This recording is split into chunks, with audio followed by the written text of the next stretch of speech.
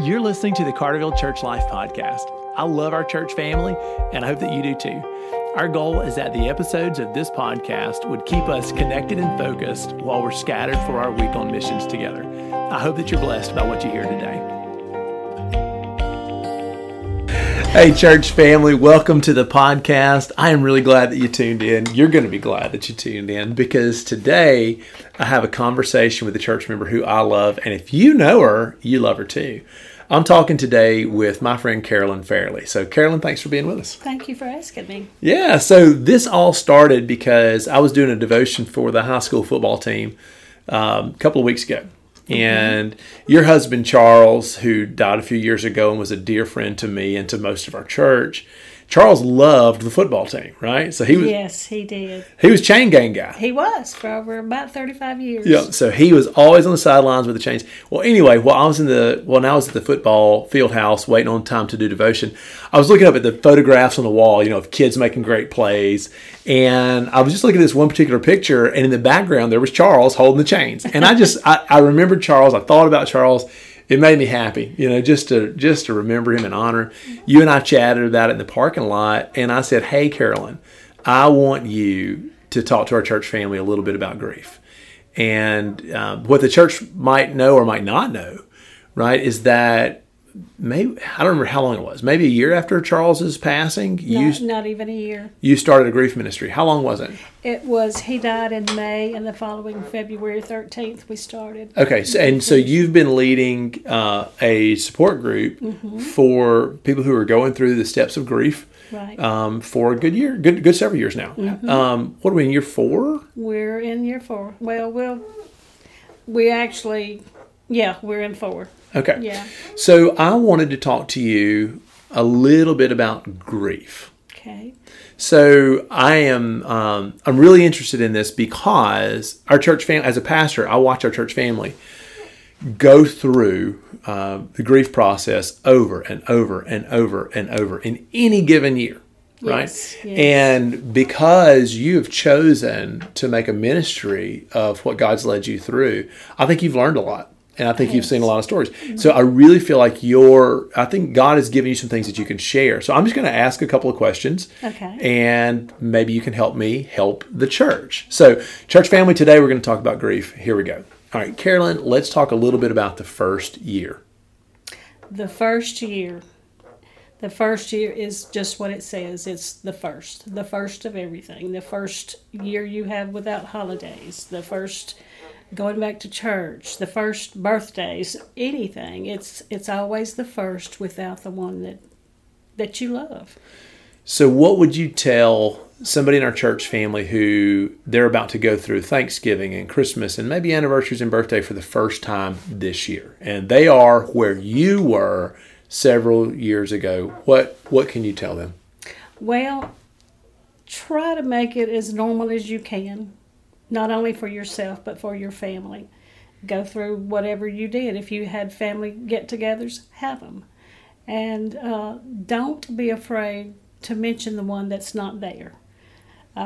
Because that happened with me, our first Thanksgiving without Charles. And because my family was so afraid that I was going to be upset, they didn't mention his name. And that hurt my feelings. I bet. And so the next day I mentioned it to Amy, and she said, "Well, Mama, we were just so afraid we would upset you, so we didn't."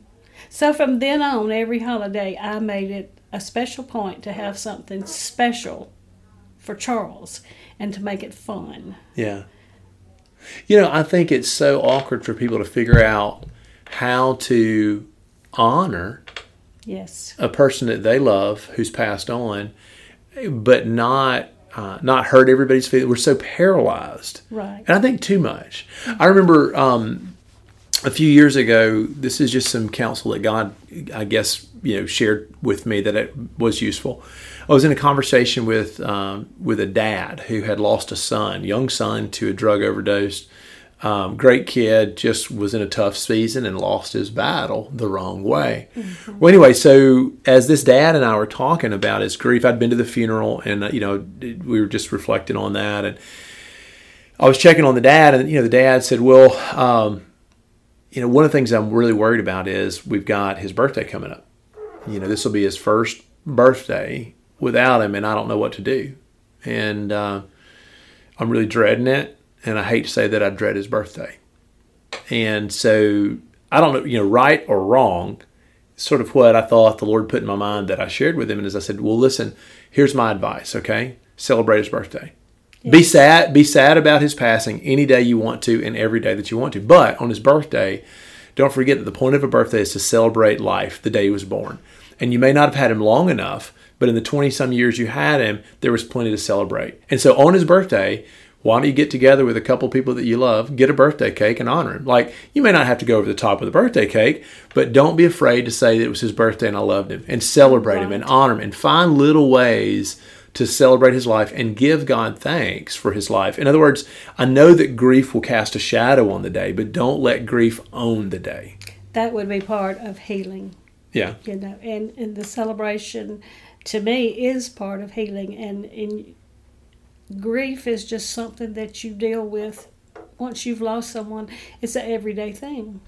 But celebrating different things because of them will be part of healing and grief.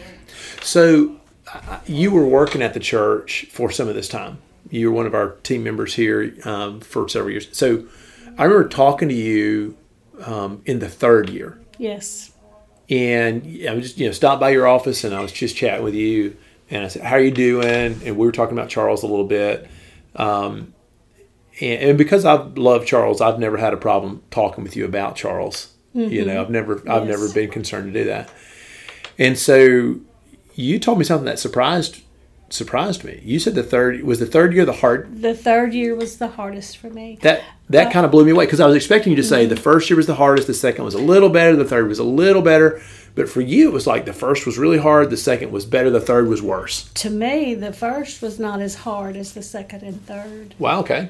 I think I was more in acceptance my first year because of what he went through. Right. I was happy that he was with God in heaven, and he was not ailing anymore. He was not hurting, and he was all well. But the depression set in with me that year. And there's different stages of grief, and just because you go through it one time does not mean you won't go through it again. And that depression hit me real bad the third year.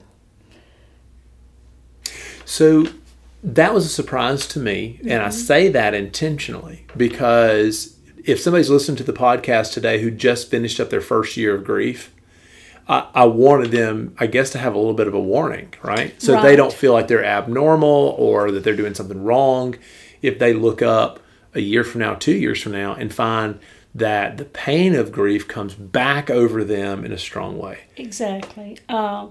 When I went to a grief group right after Charles died, somebody said that the first year is really hard, and the leader said, well, I hate to put it to you like this, but your second year is going to be even harder, and probably your third too. And that stuck with me. And I didn't think too much about it my second year, but the third year was what really hit me bad. So maybe it was good that you had at least a little bit of a warning. Yes. And I try to tell people that come into our groups and that comes up about being hard.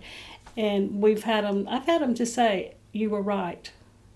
So, Carolyn, is there a right and a wrong way to grieve? I mean, I'm sure there's some things you can do that make it worse, right? But I think everybody wants to do a good job of everything we go through in our life, and then you go through the pain of grief, and nobody knows how to do it. Or at least nobody knows how to do it, perfectly. I remember learning about the stages of grief or the grief cycle, but also, where you go through this period of denial and then, anger at God and then bargaining and then eventually begin to accept reality and readjust to the new reality and reinvest your life, in meaningful ways. So, I've learned the stages of grief, but I've also learned that you can go back through that whole process. Yes. Like a roller coaster, comes back around. And I'm wondering, is there a right and a wrong way to grieve? I'm sure that it's not 100%, right? But I bet that there are some things that you can do that make that process healthier. For example, when you feel anger, instead of just burying it,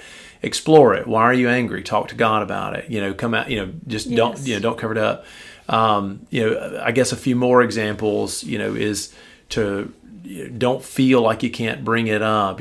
Don't feel like there's anything wrong with you. Don't try to bury it and hide it and push on too fast or whatever. So I'm sure there are some right things and some wrong things, although I bet there's not a perfect route, through it. In fact, the way I say it to people is, if you're going to go through the grief process, still allow Jesus to be the good shepherd. Yes. Let him lead you through every stage.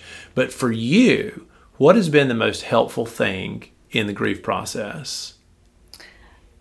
The most helpful thing for me was to get out and do something for someone else. To get out and start this group. This has been awesome for me. And I know it's helped a lot of other people too.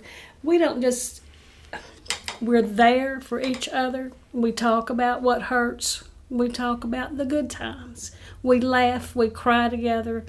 And it's good to have those times. And I know you can do that with your family members and all, but sometimes when you get in a group that's not really family, but when you walk into that group, you may not know anybody there, but when you leave, you're there with friends. You've met some friends tonight that know exactly how you feel and are willing to listen to you when you need to be listened to.